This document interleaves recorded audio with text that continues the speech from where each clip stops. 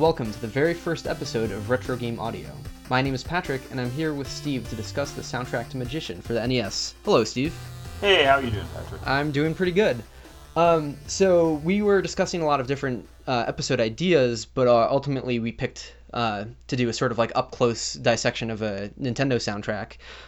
Is Magician a soundtrack you were familiar with before? That was sort of my pick for this episode. Did you know this soundtrack? It's interesting because it's one of the soundtracks I've definitely listened to, but it's not a soundtrack I've ever really dissected. Mm-hmm. Mainly, I guess, it's a soundtrack that I definitely have heard many other times. It's just to really take it and give it the kind of treatment we're kind of thinking about doing here is something that it's like further knowledge. You know what I mean? It's not really where I started on it, so it's kind of interesting. So I'd say, I probably wasn't very familiar with this beforehand. I'm more familiar with the James Bond Jr. soundtrack than this one, cool. Oddly enough. So it was kind of interesting to go and take a look at his first work in here. So right. Yeah, this game was composed by a composer from the UK, Neil Baldwin. He worked for a company called Eurocom, and Magician is the first game they made. And if you want to know more about the history of all of the soundtracks he made for the NES, he has that all detailed on his website, Duty Cycle Generator. I'll link that in the show notes. But it's a highly recommended read. He gives all these awesome anecdotes about how they got started. I remember he mentioned something about they didn't get any support from Nintendo. There was no dev kits for them to use, so they basically had to reverse engineer the tech of the NES to even get started to make their own dev kit. And they were desperate for sources. They found some Japanese technical documents and found a couple Japanese women at a local university who didn't have any technical knowledge, but just basically asked them to help translate whatever they could. So it's a pretty interesting story, so definitely check that out. And you can also listen to all of his soundtracks on there. He has everything embedded as well. So so I guess I should start off before we do our little dissection here. I just want to mention that this is one of my favorite Nintendo soundtracks.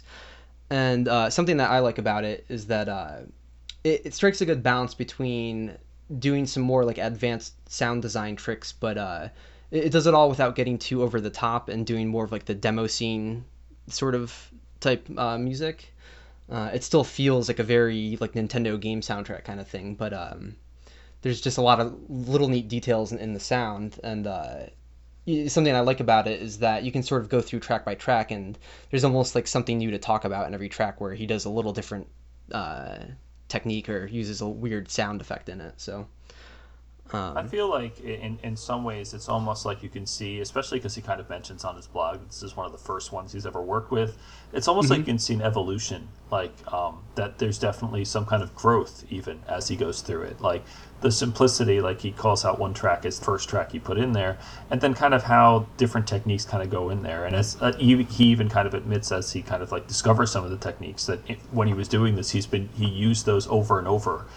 In other games too, right? So it's interesting to kind of see that evolution. A very, very, very established, Commodore 64 composer working with new tech, and I think that was the most exciting part of it for me, to kind of see him kind of trying to figure out how to make the sounds he likes to make on a different chip, on this chip. Actually, I was gonna mention. I think in the show notes you showed me a quote. Do you have those? Do you have that on hand? Yeah, I actually do. Let me just bring that up. It's a great quote. From him. Yeah, I remember you sent this to me earlier, and I feel like it's a good thing to preface what we're about to look at, because it sort of sets up the mindset of the composer here. Yeah, so Baldwin had said, I'd written my own music audio driver for the Commodore 64, and so, with the invaluable help of Tim Rogers, I set about trying to do the same for the NES. One thing I got to quickly realize was how utterly unsophisticated the NES was compared to the Commodore 64, and began to understand why most NES music sounded the way it did. You just couldn't do much with it, or much else with it. Right. So it's kind of interesting that someone who, especially with the chips being very, very different, to kind of see someone come in from the angle of working on the 2A03 by, and especially it was the 2A03. That was kind of a question I had originally, but they were using an actual Famicom. They were not using the NES or the European NES, I believe. I think they actually got Famicom consoles from Oh, Japan. okay, yeah. I think he mentions that. So they were working with actual Famicoms, which is actually really interesting because, I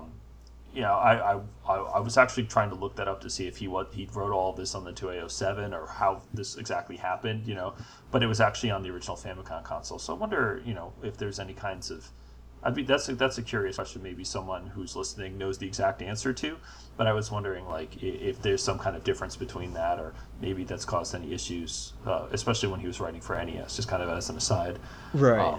Yeah, I don't. Did he ever mention that in his? I don't recall. Yeah, I'm gonna have to dig through there to look at that. Yeah. What I should maybe clarify for the listeners who might not know what you're talking about. The 2A03 chip is the CPU of the NES, and it has the Nintendo doesn't have its own sound chip. The sound chip is integrated into the CPU. But the European NES has the 2A07, I think. Yeah, I believe Right. so. And the European NES runs at a different frame rate, and so there can be some complications with porting, or some composers would have to, if their game was in multiple regions, they would have to put some code in to reflect that. So, going back to the quote about him saying how unsophisticated the NES audio was. I find that pretty neat because it sounds like a negative, but he turns that into a positive. I mean, he definitely explores the all of the little nooks and crannies that he can find, and absolutely, and fills those gaps. So I guess without further ado, we should get started here. Oh yeah. Cool. So I'm going to play a segment from the first track. By the way, if you're listening to the soundtrack on his blog, it's a different track order. We're using what I call gameplay order. So if you're playing through the game, we're going through the order you would find the tracks in. So here's the title screen theme.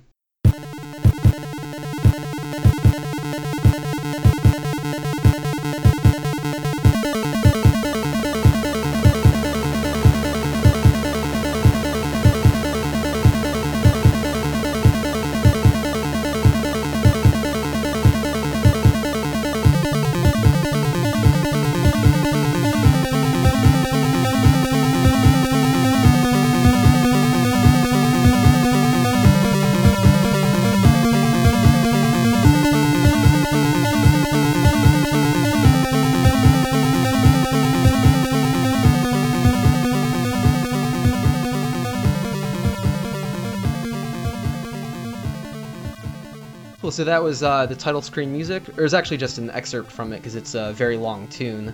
That's sort of a recurring theme in the soundtrack. There's actually a few tracks on here that are really, really long. But yeah, did you have any thoughts on the title screen theme there?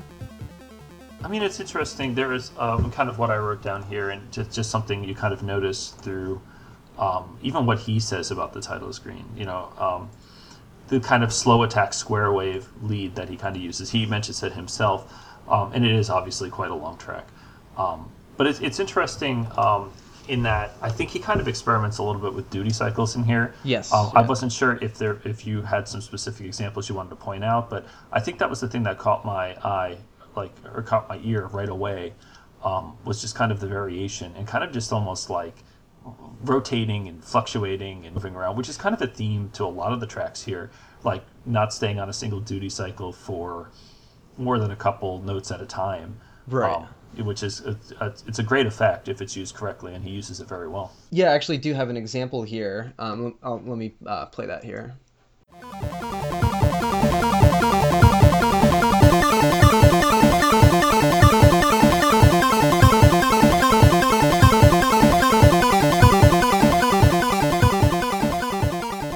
Yeah, it's cool. You get that. There's that one moment later in the song there where it gets that really gnarly sound on it, and it's a combination of what you just mentioned, alternating duty cycles for every note. There's also a little bit of vibrato on each note, I believe, and some of the notes attack at a higher pitch than what they sustain on as well.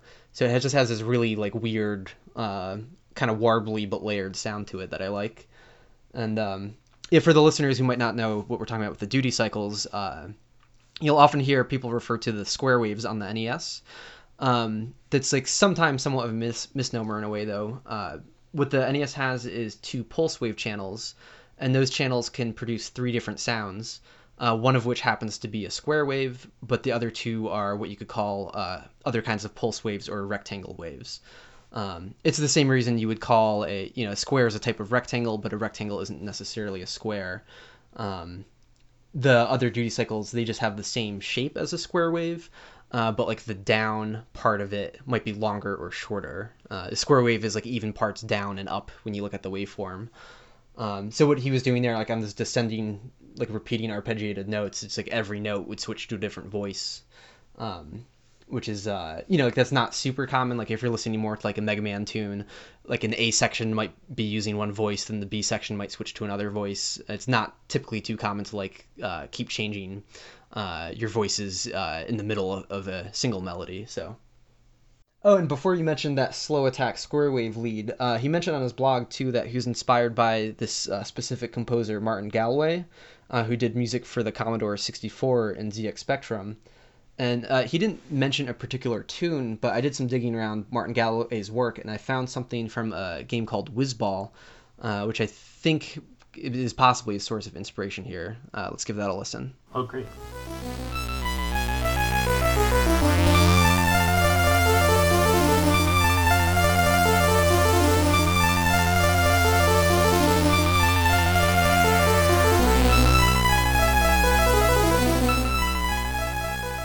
Yeah, it's got those sort of like the long square wave notes that sustain but have a slow attack when they fade in. And then it also has like a descending, almost like arpeggio type thing as well. So, I don't know for sure that that's the particular track that he was talking about, but it sounds like a good candidate. Yeah, absolutely. Cool. So, I guess that about wraps up the title screen theme. Let's move on to the second track. It's just a short little jingle, but there's a little map tune where whenever you're approaching the next level, it plays this little tune here.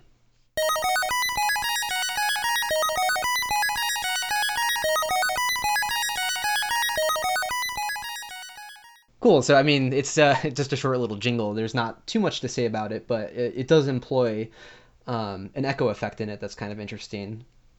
And you hear it more in one of the later tunes, done kind of the same way, but what you're hearing is actually two staggered voices. So like whatever sounds like 16th notes to you, it's going to be like eighth notes in one of the square wave channels and eighth notes in the other, and then they're offset. They just sort of fill the gaps. They're layered in between each other. And I have an example sort of slowed down and isolated here, what one of the voices sounds like by itself, and then you can hear the other voice added onto it.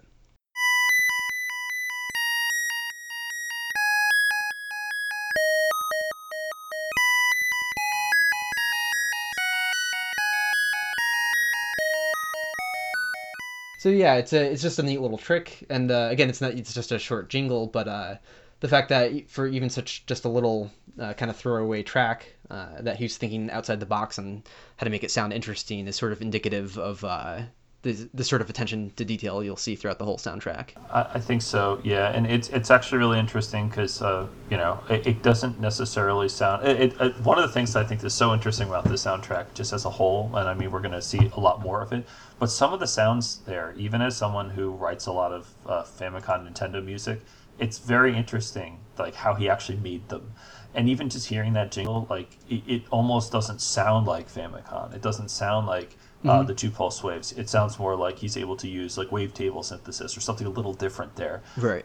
And there's plenty of other sounds I can think of that we're going to hear that are like that. But that was a great example of just kind of like really taking and using and kind of crafting the notes kind of from start to finish, not just not just using the standard cycling of it, but just kind of really taking it and making it sound real. And making it sound almost alien to me as someone who loves Nintendo music. It has a very different sound. Right, yeah, it's just like the title screen track from before, that segment I played, where it starts to get really weird sounding. It's like it almost doesn't sound like an NES, which is a fantastic effect. Next up is the track Town of Serena. This is cool because if you haven't heard the soundtrack before, all you heard before was like a really repetitive title screen track and a really repetitive little map jingle. But here we have some like actual background game music that is pleasant. So let's give that a listen.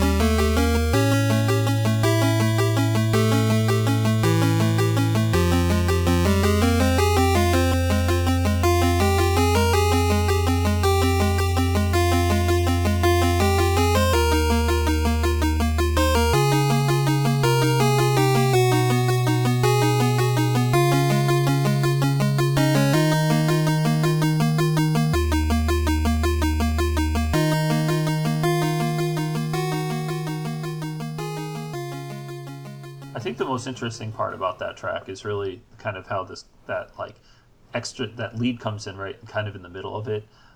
You're not really expecting there to be a nicely crafted lead that's kind of like a violin, or it has like a really nice effect, and I think that kind of over the top of all the pluckiness that you hear there, and I mean like a well crafted lead like that with a little bit of echo, it's such a great effect, and it's not something you hear in a lot of NES tracks. Right. Yeah, I like how on all of that pattern, like do do do do do do do, every note begins with a this sort of plucky sound, like you mentioned. And I think he mentions it on another track later that he was inspired by trying to make a sort of like guitar-like sound. Like when every note hits, there'd be a sort of attack to it, like you were plucking a string with a pick. So yeah, that's the sort of like real-world inspiration he had for that instrumentation. So. Next up is this track called Wilderness. It's like the first, like you've left the main town and you're in the first like outdoor area where you encounter enemies. So let's give that a listen.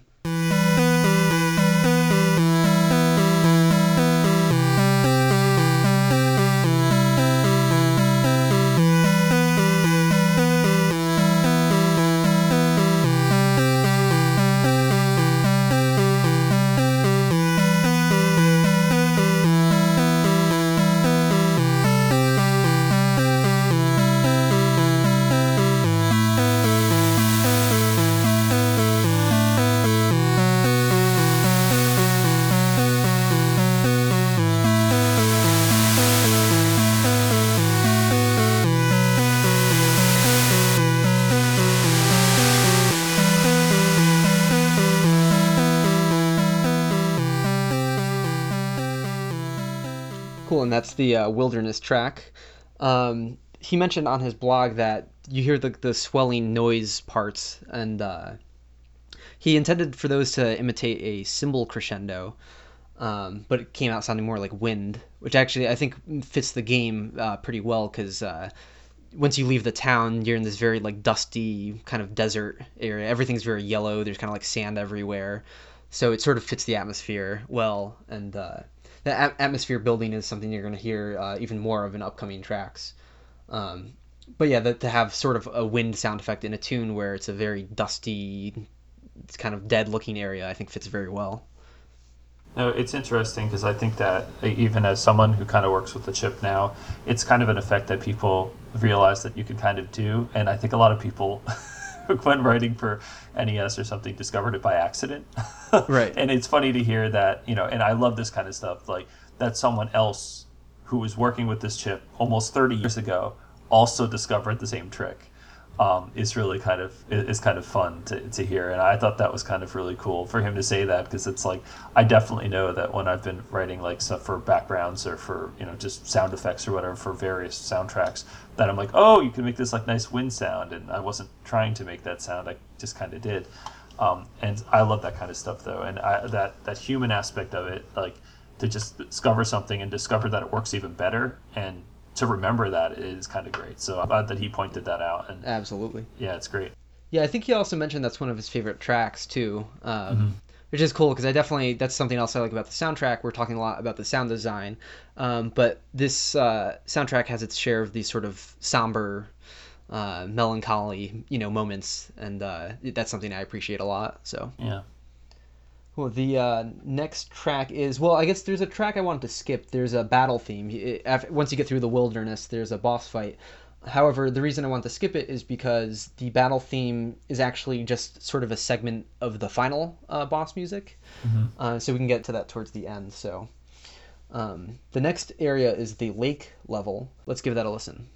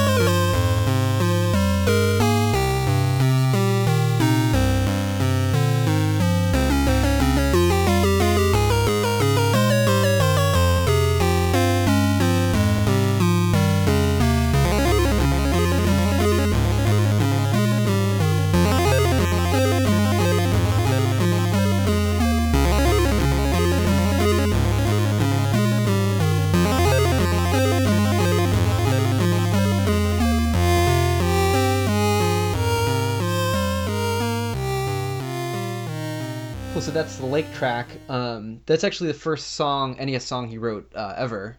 In the data, it's the first song on the soundtrack, and yeah, I love that song a lot. I remember opening up the soundtrack at random. I think someone had mentioned they liked the music from this game, and I just listened to that track straight through, and I was like, wow, this is really cool.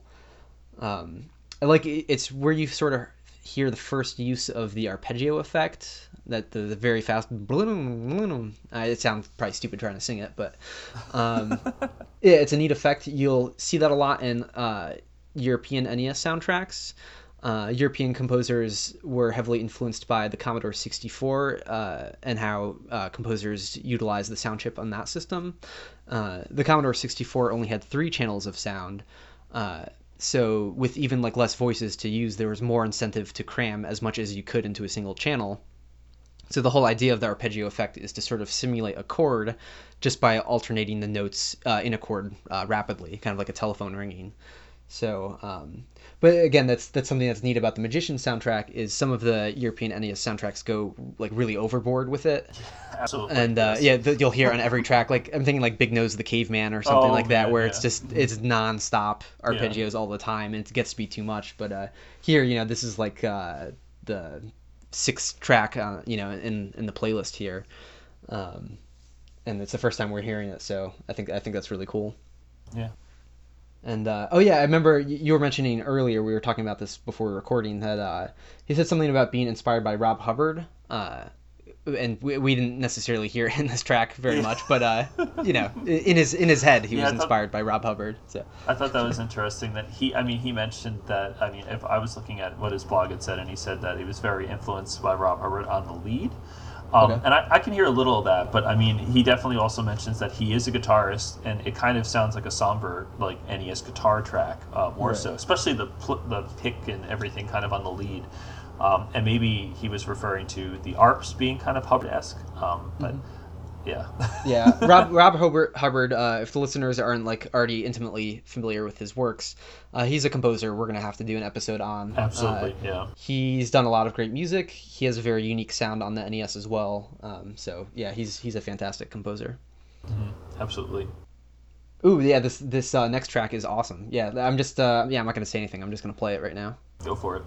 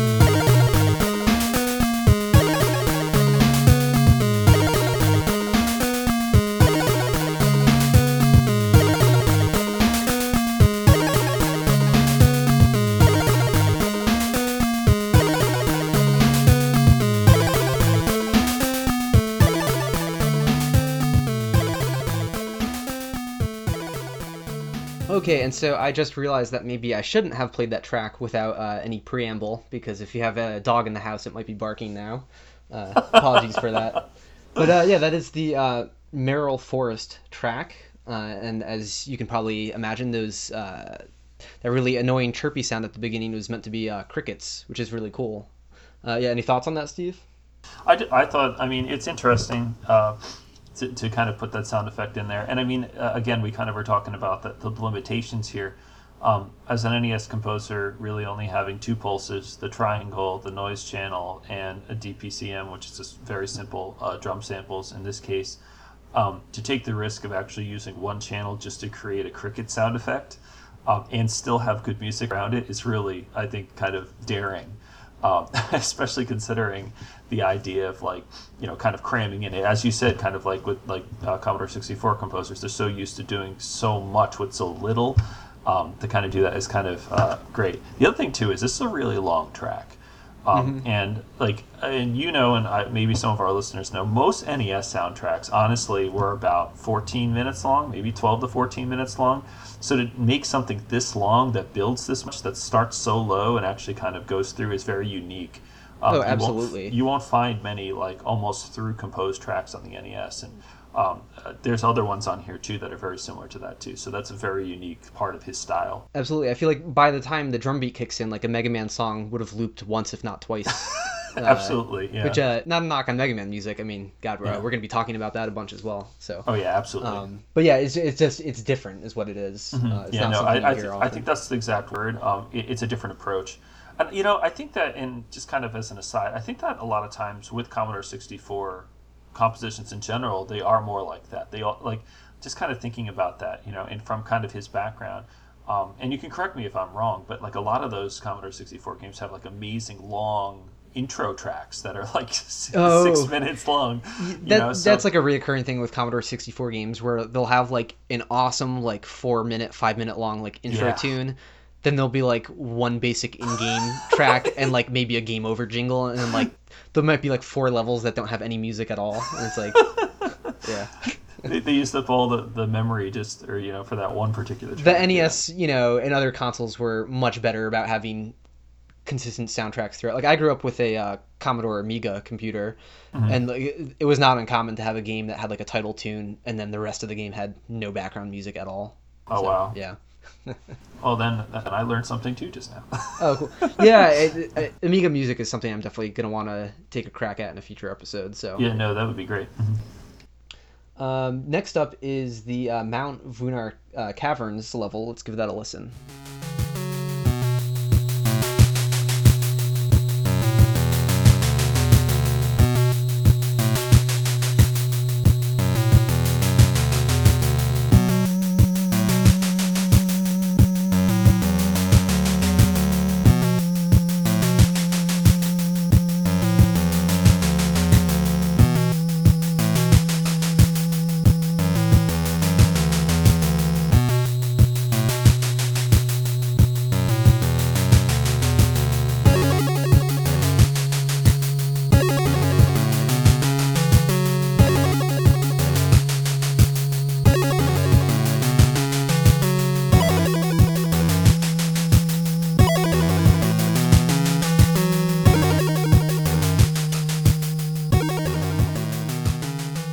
So that was Mount Vunar Caverns, or actually just a segment of it, really, because this is one of the longest NES BGM tunes in existence. It's over 6 minutes long. Of course, it achieves that by having a lot of like repetitive sections, so it's not that taxing on the data. You know, and you can just sort of like loop a section and then layer a new voice into it for a section. But like a bunch of years back, there was a forum discussion trying to like figure out what are the longest NES tunes out there, and so we sort of like crowdsourced, and everyone was putting in recommendations, finding songs that were 2 minutes long, 2.5 minutes long, and eventually I came up with a list where I truncated everything that was under 2.5 minutes, and everything I could find. I'll have to like link this in the show notes or just like sort of recompile that list, but I believe this was number 2 on that list. So it's very repetitive. There is a section later on where the drum beat goes into more of a rockin' like double time type thing. So it gets kind of like more exciting, I suppose. But yeah, it's just funny to think like, we're talking about the soundtrack being different, and this is a perfect example of that. That you have a song, an NES song that's over 6 minutes long. I mean, that's like unheard of. So. Yeah, absolutely. And actually, it's really funny. I have your list in front of me. Oh, And okay, you so, found it. I found it. Yeah, from 2011. Magician. This track was 6 minutes and 24 seconds long. It's number 2. The longest track is from Zombie Nation. Oh, I forget. Yeah, there's the track in Zombie Nation. I think is like a name entry tune or something like Yeah, like a really. round select. Yeah. Yeah, round select, and it's like, why on earth would that be the longest tune? Like that is the most absurd thing ever. And it's funny because then a track that's coming up pretty soon actually is also number 5 on that list. So That's crazy. yeah. Yeah, I remember thinking like this is a bit of a tangent here, but I remember like having difficulty like trying to figure out whether or not I should count the Mega Man 6 ending because Mega Man 6 does something kind of unique where it does like a medley of Oh yeah. previous tunes in the soundtrack, which is really cool. But it's all of these different tracks stitched together. They didn't actually compile it as like one long file. Yeah. Which is pretty, we'll talk about that more when we talk Mega absolutely. Man. So, oh yeah, I forgot. In my notes here. I wanted to mention that something I like about this track a lot is that it reminds me of John Carpenter's music. It has like this sort of the noise pattern in the drum beat reminds me a lot of like a drum machine, like this sort of where like the different hits, sound different from each other. And if you were trying to like arrange this track for live instruments, I would think a drum machine would be a perfect fit and not actual percussion. It just sort of has that like 80s like electronic music sound to it. And the song also has like this sort of bass line, which I could sort of picture being like played on a Moog synthesizer or something like that. So let me just play an excerpt from John Carpenter's Assault on Precinct 13 theme here.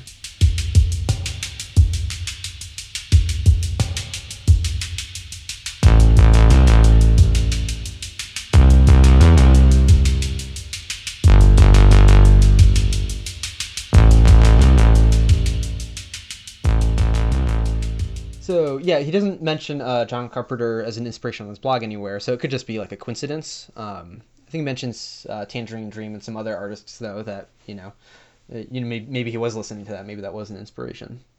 Yeah. Let's take a look at the next track. This is the Puzzle Room track. It has a kind of weird, strange sound to look out for in it.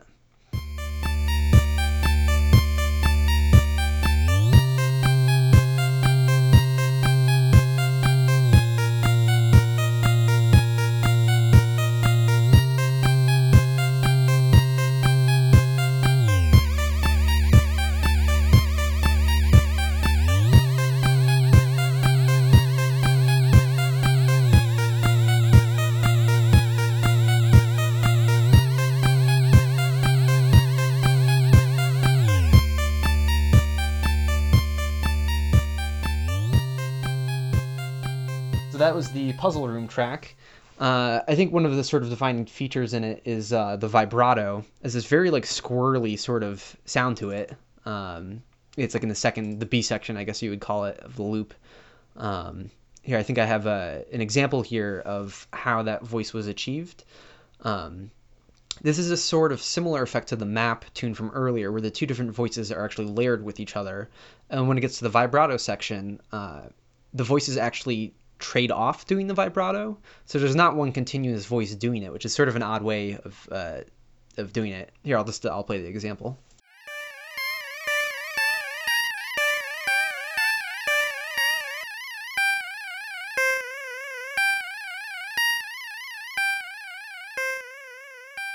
So you can hear what that sounds like when you drop one of the voices out, that it's just sort of doing half of it. So it's like the two voices are just sort of working together to achieve the full effect there.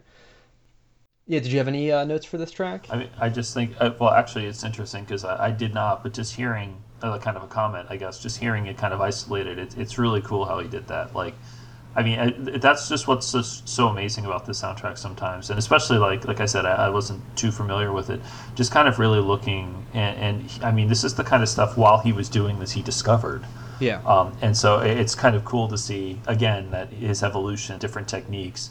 And just kind of finding this stuff out as he goes, using techniques he knows already, and using it on a different chip. So it's cool that he has like a completely kind of different approach. Right. Oh yeah, something else I almost forgot too. There's actually a cool artifact here, which I I don't think was intentional necessarily, but there's a weird artifact. If you listen to the triangle wave, you can hear a change in volume between the drum hits. Here, let me play an example of that. Oh, wow.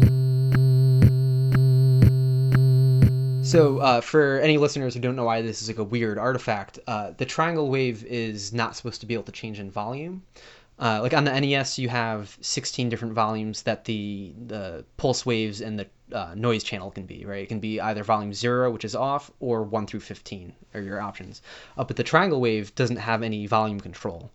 So like you'll never hear like your typical NES bass line like fading out, like in a Mega Man game. The galloping bass line never gets softer or louder. But there you hear the triangle wave pulsing in between every drum hit, this sort of sound. And what that is, and I don't really know why this happens. Maybe you have, I don't know if you have any more insight to this, but it has something to do with sample playback. When you're playing samples on the NES, it can drain from the volume of the triangle channel. So it's like it's a sort of like a roundabout way of being able to control the volume of the triangle a little bit. But usually when you hear it in an NES soundtrack, you can probably assume it's just an artifact and it probably wasn't the composer, milking that intentionally. But, who knows? I'm not sure. Yeah, I think it just happened to be unintentional, but it's still kind of a cool phasing effect. I find that a lot with working with the DPCM, and we'll probably talk a lot more about channel clicks and different things like that kind of later in a different episode. Mm-hmm. But it is, I guess, almost unpredictable what it's going to do to the volume sometimes. Some samples will make the triangle like almost disappear when I've messed with it. Oh wow, I've never actually gotten it to be that extreme before. Yeah, so. It'll cancel it out, and like I won't even hear it unless it's doubled or something. So I know in Famitracker there's like some sort of like reset type effect or like the delta modulation that can somehow impact that, but I've never like studied that too closely. So that's something I have to research. So yeah, I mean it basically is kind of a flush of the channel.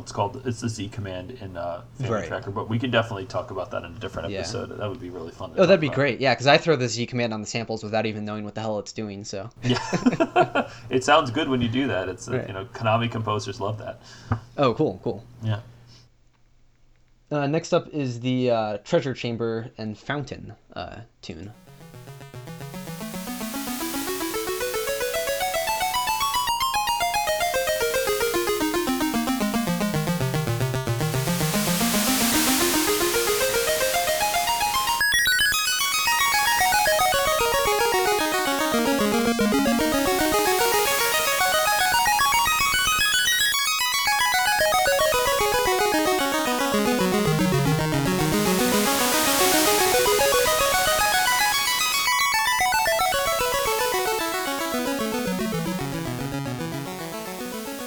Yeah, that's a weird track. Oh yeah, like just chord wise, it kind of goes in a direction you didn't think. It's like it kind of for lack of a better term, kind of reminds you of the Final Fantasy kind of jingle thing, but then it kind of takes its own kind of turn. Right. chord wise, a more like sour kind of turn. Mm-hmm. Absolutely. But yeah, I like the echo effect in it a lot. It gets pretty dense. And there's a couple things going on. It's doing the same thing as the map track that we heard earlier, where those two voices are just layered in between each other. I think I have an example here of the voice isolated.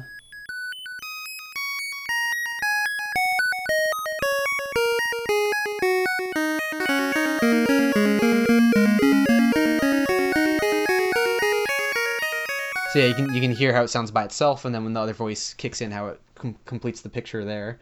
And I just think it sounds cool. Again, it's going into that weird territory of like it almost doesn't sound like an NES.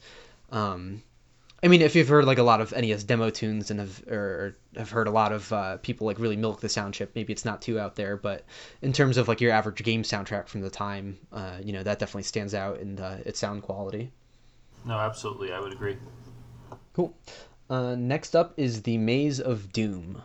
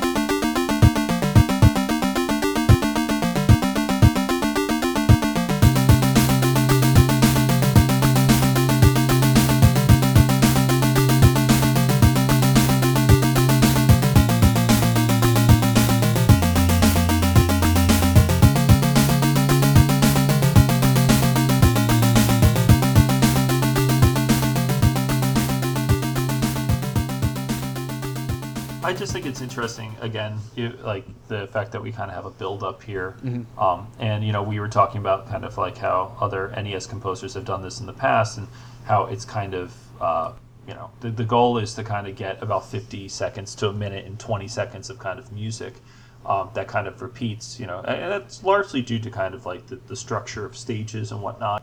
Some of the stages aren't really that long, et cetera, et cetera.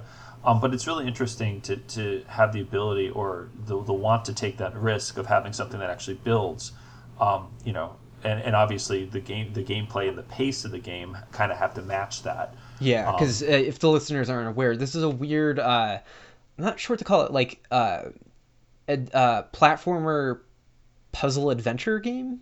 It's a weird hybrid. It's a platformer, but it's also elements of an adventure game where you start off talking to townsfolk and you have to learn spells, and it's really complicated. You get all these different what do you call them, like different spell segments that you chain together to create different. I forget what they call them in the game. It's like something with a PH, right? Right. Yeah, these are like different like consonants that you string together. So it has that puzzle element, platformer thing going on, but yeah, it's not like levels that you run through and shoot everything really quickly, and it's a game you're supposed to take some time in. So and I think the one that I have for the songs, I like when it first builds up. It starts off with one voice by itself, then you hear another voice kick in that's very quiet, and that one starts to crescendo, and as that voice builds up, it has this sort of nasally sound to it, and I like that sound a lot. It's what they did is they doubled up the part. The other voice that kicks in is like 2 octaves apart, but it's also detuned a little bit. So it's like I don't know what you would call that exactly. It's just it's like detuning an oscillator and a synthesizer basically. So you get a harmony that you couldn't play on a piano because it's like in between notes. So it's pretty cool. Yeah. Oh yeah, this next track, Dungeons, is has music that you probably wouldn't think would belong in a dungeon. Here, let's give it a listen.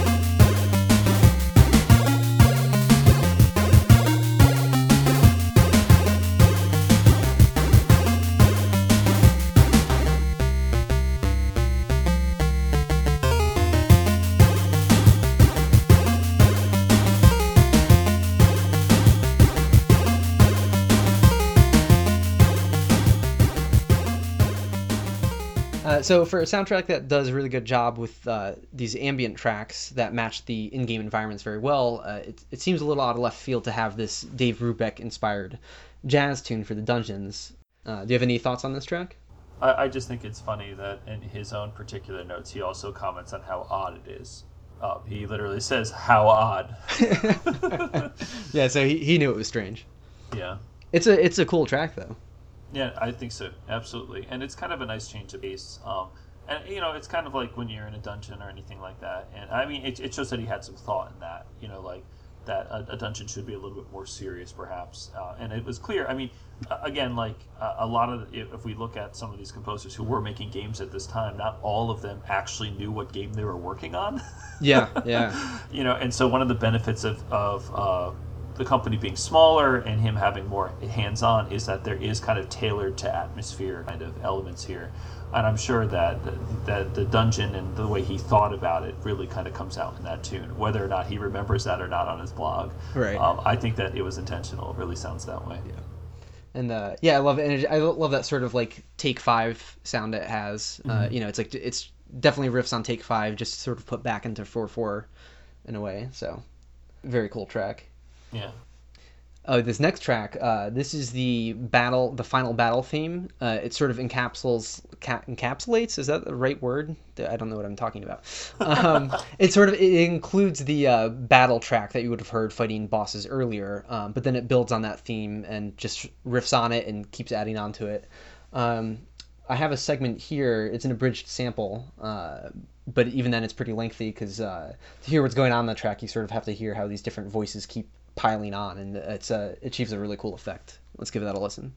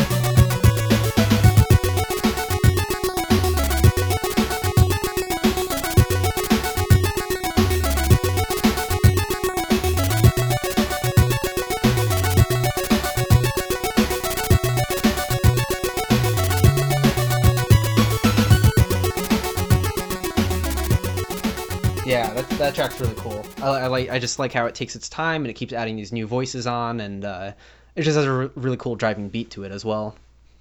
No, absolutely, and it like as I was saying, kind of before the whole thing or whatever. This is on your official list the fifth longest track. Oh, okay, yeah, for NES. That makes sense. Yeah, so this would be the fifth longest track on any NES. Any NES game. That's hard to say. NES. Any NES. Yeah. To clarify, the longest that we found, at least. Who knows? There Yeah. could be something else hiding, but If there's any other longer ones, let us know in the in the comments or whatever. I'd love to know. Yeah, and I'll put a list. I'll put that list back into the show notes too. So if anyone's curious what other stuff is on there, you'll get to see it. Yeah. And something I like about that track a lot is, I don't remember if he mentioned it for this one or for another one, but it has a really nice full snare drum sound to it.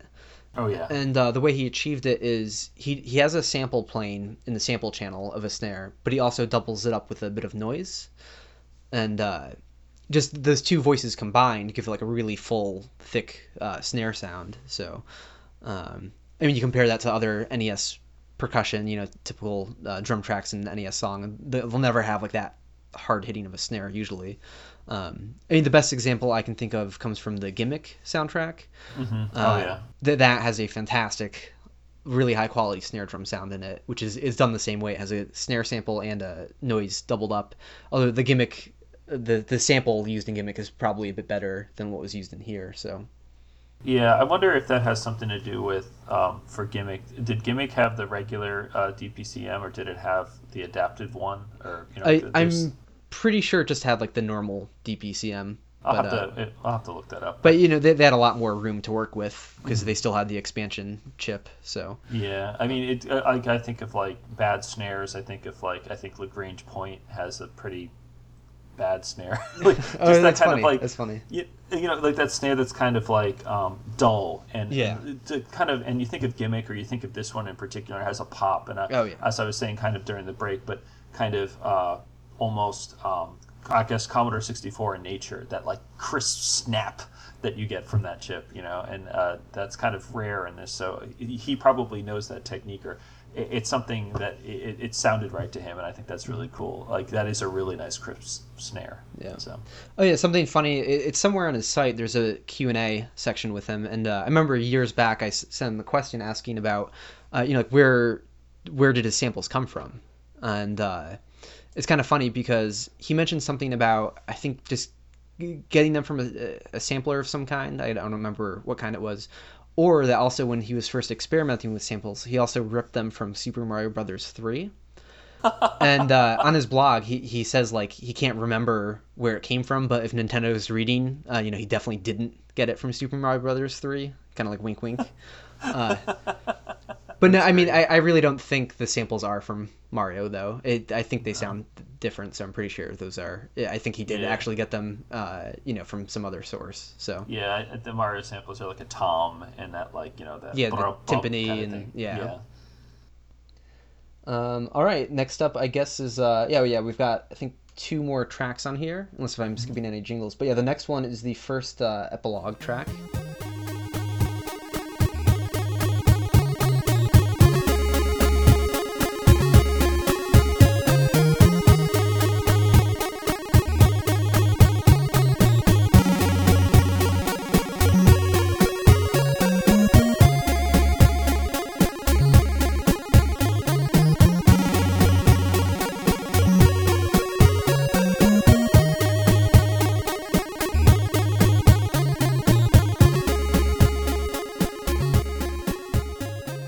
So there's a happy little track we have at the end there.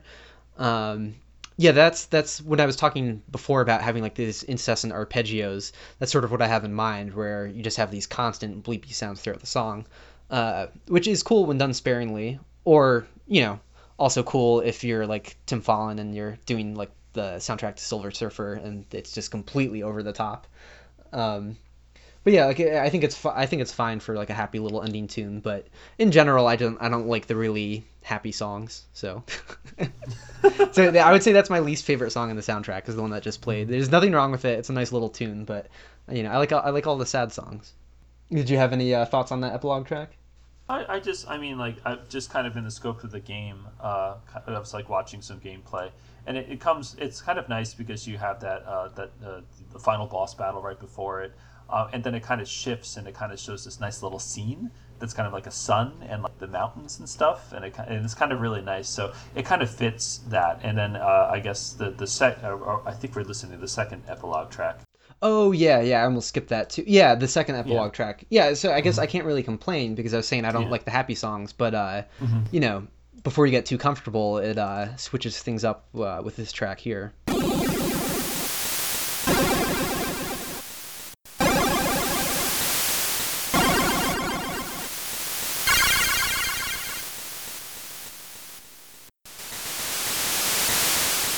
It literally just shows like a mountain and the sun setting, and like it's really creepy.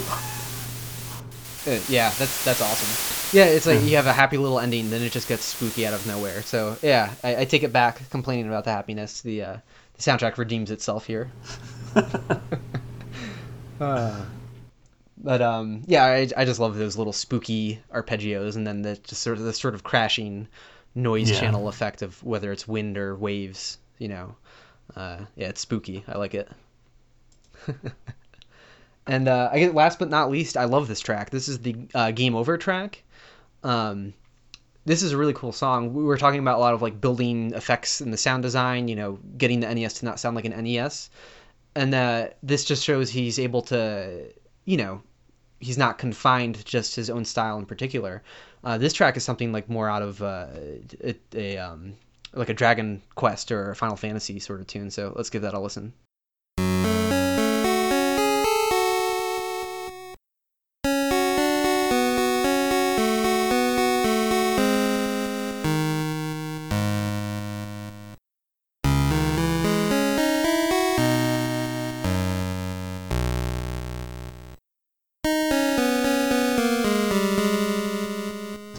funny. I didn't think Final Fantasy until you mentioned that. Yeah, that's yeah. I really like that track. Again, it's the somber sort of sound that I like, and for a soundtrack where we're focused on the sound design, we end on a tune that there's not much to pick at there. There's some vibrato in the notes. Maybe the way they decrescendo at the end is kind of interesting, but it's really just a simple NES tune, but it's well written. I like it a lot. Yeah. Cool. So yeah, that's the Magician soundtrack. If this was new to you, I hope you guys enjoyed it. Not every episode of this podcast is necessarily going to be an in-depth look at a particular soundtrack. We're going to switch it up. Some episodes might be about an entire system, or a certain composer, or just like a certain theme of some kind. But yeah, every now and again, I'm sure we'll pick different soundtracks to look at. But I'm happy to have done Magician because it's one of my favorite NES soundtracks. So I hope you enjoyed it too, Steve. No, it's great. Yeah, and I'm really glad for the opportunity to actually take some time to kind of look at it academically and kind of pick it apart. So, and your insight on this was really great. Cool. Thank you. So yeah, as we mentioned before, this was just the first soundtrack that his company, or the first soundtrack that he made for his company, Eurocom. What other soundtracks did he do? So, as I mentioned, there's James Bond Jr., which was another NES. I mean, his output is really quite great, and it's quite across many different consoles too. So, just kind of picking and choosing through here, and taking a look at some of his other stuff. He programmed Drop Zone. Yeah. Also, I think Lethal Weapon for NES. I'm not even Lethal Weapon 3. Ferrari Grand Prix Challenge. That one has some awesome music. Yeah. Yeah. Of course, and I guess one of the ones that he kind of talks about too is Jungle Book. Basically all of them. He did it for Game Boy, Game Gear, SNES, and NES. And I guess maybe the SNES version, I'm not sure if he had necessarily touched because I think he's just listed as special thanks. Oh, okay. But if you take a look on his blog, he has a lot of interesting things and how much he kind of really loved doing it. It's kind of really cool. He kind of geeks out about it a little bit. So he's also credited for Brutal, Paws of Fury. War Gods. This is going outside my scope of knowledge too, because I was so focused on his NES soundtrack that I actually completely missed what else other stuff he's done. Yeah, I mean he was just doing the Ice Age games, Ice Age 2. He did 007 Nightfire for GameCube. Yeah. I'm actually not sure that he did. I'm sorry. He's the audio lead listed on that. No, he was part of it, but he did The World Is Not Enough. That's the one I'm confused. Right. Yeah, because I know later on he was a director at Eurocom, so I think he did more of a directorial position type stuff and wasn't the composer necessarily. And unfortunately, I was just reading recently too that Eurocom shut its doors a few years ago. Yeah, 2011 it looked like. It's a bummer, but I mean, when you read about how his company got started, reverse engineering the NES with no help, and the fact that they were still making games up until like 2011 or something like that, like that's pretty amazing. So I think that's like an inspiring story actually. No, it is. Sort of going against all odds type of story. I mean, it's and you hear that so often, kind of with some of the original guys who were doing this. Like the amount of resources that they had to work with was so little, and they still produced like such great music, and they still made games that we remember. And just think about the budgets that games have now compared to that. Like some of these games were two guys, right, building the entire game. Which is crazy. Well, one thing here I saw on his list that was interesting to me, and I'm very curious to see if anyone out there actually knows the answer to this. So he's listed as the composer for the Sega Master System version of Sensible Soccer. Now, Sensible Soccer is kind of has a cult following, I believe, and people call it Sensi, and there's a couple different versions of it. Now, Sensible Soccer is a Matt Furniss game. Like he did most of the music. So okay. I mean, and he did. I can't even name how many games he's done. But so it's very interesting. So I'm not really sure if, what Neil's involvement was with that. In fact, I have it listed here on the Video Game Music Preservation Fund as Sensible Soccer coming out in 1988, and it came out in 92. So I wonder if this is just mislabeled or something. Huh. But I mean, I listened to the Sensible Soccer soundtrack a couple times today from different versions. I mean, it was wildly popular. It was on a bunch of different consoles, and I didn't. And Sensible is like a completely different company, and I didn't really hear anything that kind of sounded like Neil's music. But I mean, it could have been transcription. It could have been many different things. This is I do. Oh, sorry. Go ahead. I was going to say these are good questions to keep in mind because further on down the road we could always do like a follow-up episode just on Neil Baldwin where instead of just focusing on a specific soundtrack we can maybe contact him and learn more about everything else he's worked on and do more of like a broader overview of his stuff. Yeah. I mean, it's just interesting that like you can just kind of scratch the surface and find little questions like that. So I just thought that was interesting to point out. And if anyone out there knows the answer to that, I'd love to know exactly what the involvement was. I know that Eurocom handled the Game Gear and Sega Master System port of the game. I'd be very curious to find out who actually worked on it. So. I also want to mention that something else that's really cool, and it goes to show like how much thought he put into pushing the sound limits of the NES, is that in between 2011 and 2013, he actually released a bunch of tools for composing NES music. He sort of had this period of discovery that, oh my God, like people are interested in the stuff I worked on so long ago. And, so I think it just sort of sparked this, this inventive bug in his brain. And he made 6 different programs. They're all linked on his website, nes-audio.com. Most of them run on the NES. So they're like actual programs. Like you could download the ROM and sit there with a Nintendo controller and write a song. And they have all these different formats. Some is like one's built like LSDJ, which is a popular tracker for the Game Boy. He does another one that's like his own style tracker. He does another one that's built like a drum machine, like step sequencer synth. And he also has this one thing that's more like MML, where it's not made to run on the NES. You compile everything on the computer first, something like halfway between sequencing and programming, and then you can dump that file and run it on the Nintendo. And the advantage to that approach is that you're not running like visuals on the NES, so you can really milk the Nintendo for all it's worth. So like that's sort of like the most advanced way you could sort of pick out the system. So. I mean, and his tools can do crazy stuff where you're like overclocking the NES basically, so you get some really, really nutty sounds out of it. Actually, I have an example here. I think it might be from the last or second to last program he released called Cajones, and which is a great name, by the way. And if you imagine that, he started with Magician where he did all these little tricks, and towards the end of his NES library, the sound is more advanced still. And then you jump forward to, 2013 or something, and you can see that there's a huge leap in the sound quality, and he achieved something that just, quite frankly, doesn't sound like a Nintendo anymore. It's very impressive.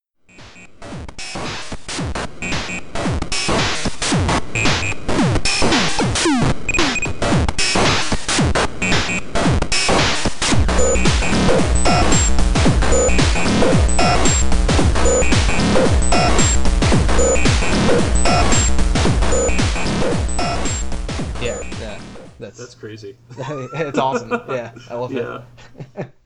So, very cool stuff. Again, that's why I was happy to poke at Magician, because if you see the little, seeds of inspiration in Magician that lead towards the stuff that he came up with more recently. Yeah, absolutely. I guess that about wraps up this part of the episode.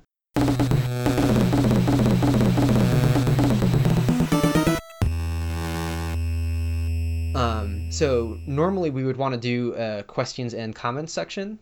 So of course, as the first episode, we don't have any questions yet, but there's a couple ways you can contact us. Ideally, what we'd prefer is if you have any questions or comments, just use the SoundCloud system, log into SoundCloud, and just anywhere in the episode, you can use the commenting system to leave a comment on the track.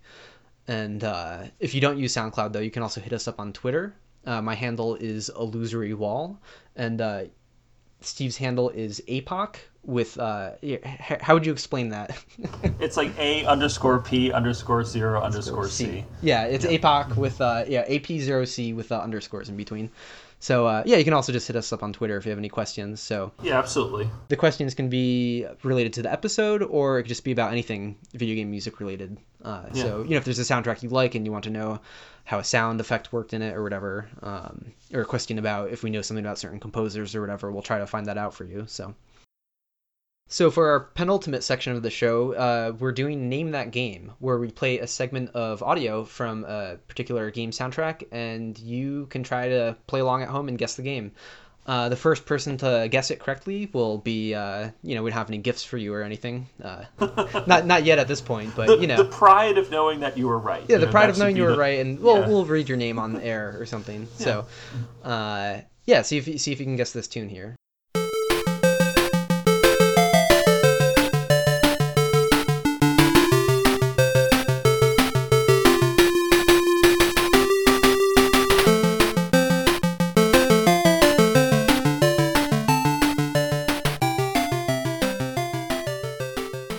And just to clarify too, the sort of rules we have for this is that it's all going to be actual game music that came out. So we're not going to do any like unreleased games, prototype games, and we're going to stick exclusively to stuff that came out when the systems were in their heyday. So it's going to be tracks from the 80s and early 90s, etc. So good luck, and thanks for listening. And I guess that about wraps it up, right, Steve? Yeah. Yep. Cool. Yeah. Thanks so much for doing this. I guess we're just going to we're going to close our episodes with a song of the week. And for this week, I've picked another Neil Baldwin track. Oh, nice. This is, and actually this would be the perfect time to bring it up. You mentioned the other soundtracks he did earlier, but there were also two NES games that were unreleased. Oh, yes. There was Hero Quest and Eric the Viking. Hero Quest you can find the ROM for. There were prototypes that leaked. Eric the Viking, on the other hand, is completely lost. No one has a ROM of it. No one even knew it existed until Neil Baldwin created his site recently, and he managed to keep track of like the binary files for the soundtrack. So he recompiled it. He released the NSF. He released the whole soundtrack. So it's really cool. We have a soundtrack to this completely lost NES game, and he's apparently contacted all of his former coworkers, and I think no one can find the thing. Oh. So sadly lost forever, but at least the music lives on. So here's the main theme to the lost Eric the Viking game. Thanks for listening. This is Retro Game Audio.